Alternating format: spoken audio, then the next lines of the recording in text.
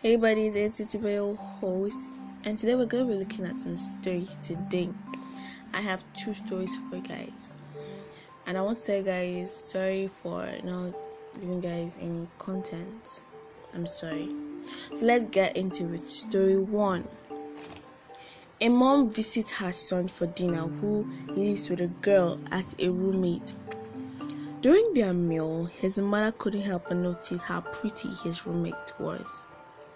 Over the course of the evening, while watching the two interact, she started getting suspicious. Her son, reading her mind, said, "I know what you must be thinking, but I assure you, we are just roommates."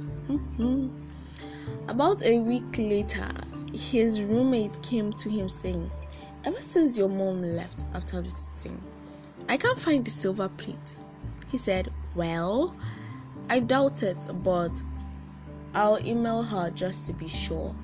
Later on, he wrote to his mom, "Dear mom, after your visit, the silver plate has been missing. I'm not saying that you did take the silver plate from the house, but the fact remains that the silver plate has been missing after your visit." Several days later, he received a reply from his mom, "Dear son, I'm not saying that you do sleep with your roommate, but the fact remains that if she was sleeping in her own bed, she would have found the silver plate under her pillow." I'm so disappointed. Man, I already knew how the story will end though. That guy won't meet. Anyway, let's go into story 2.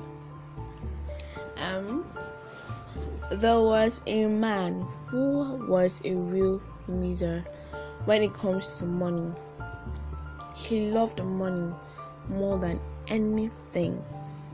Just before he died, he said to his wife, "Listen, when I die, I want you to take all my money and place it in the casket with me because I want to take them with me for the afterlife."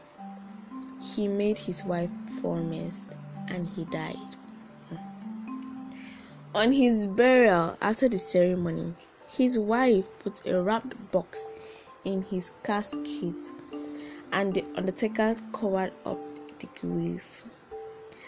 The wife's best friend was seeing this out of ill was so amazed.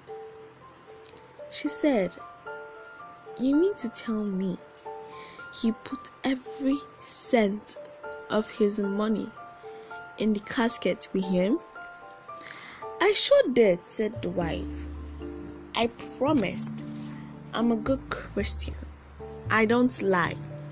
I got all the money together, put it into my account, and wrote him a check." That is a queen. I was like, is she going to actually put the money?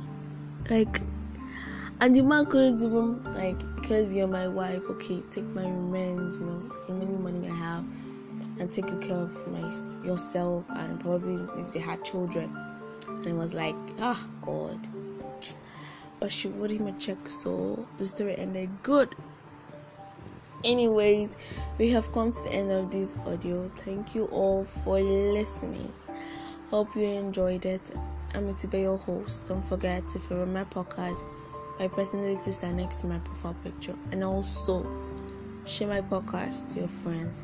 Bye guys.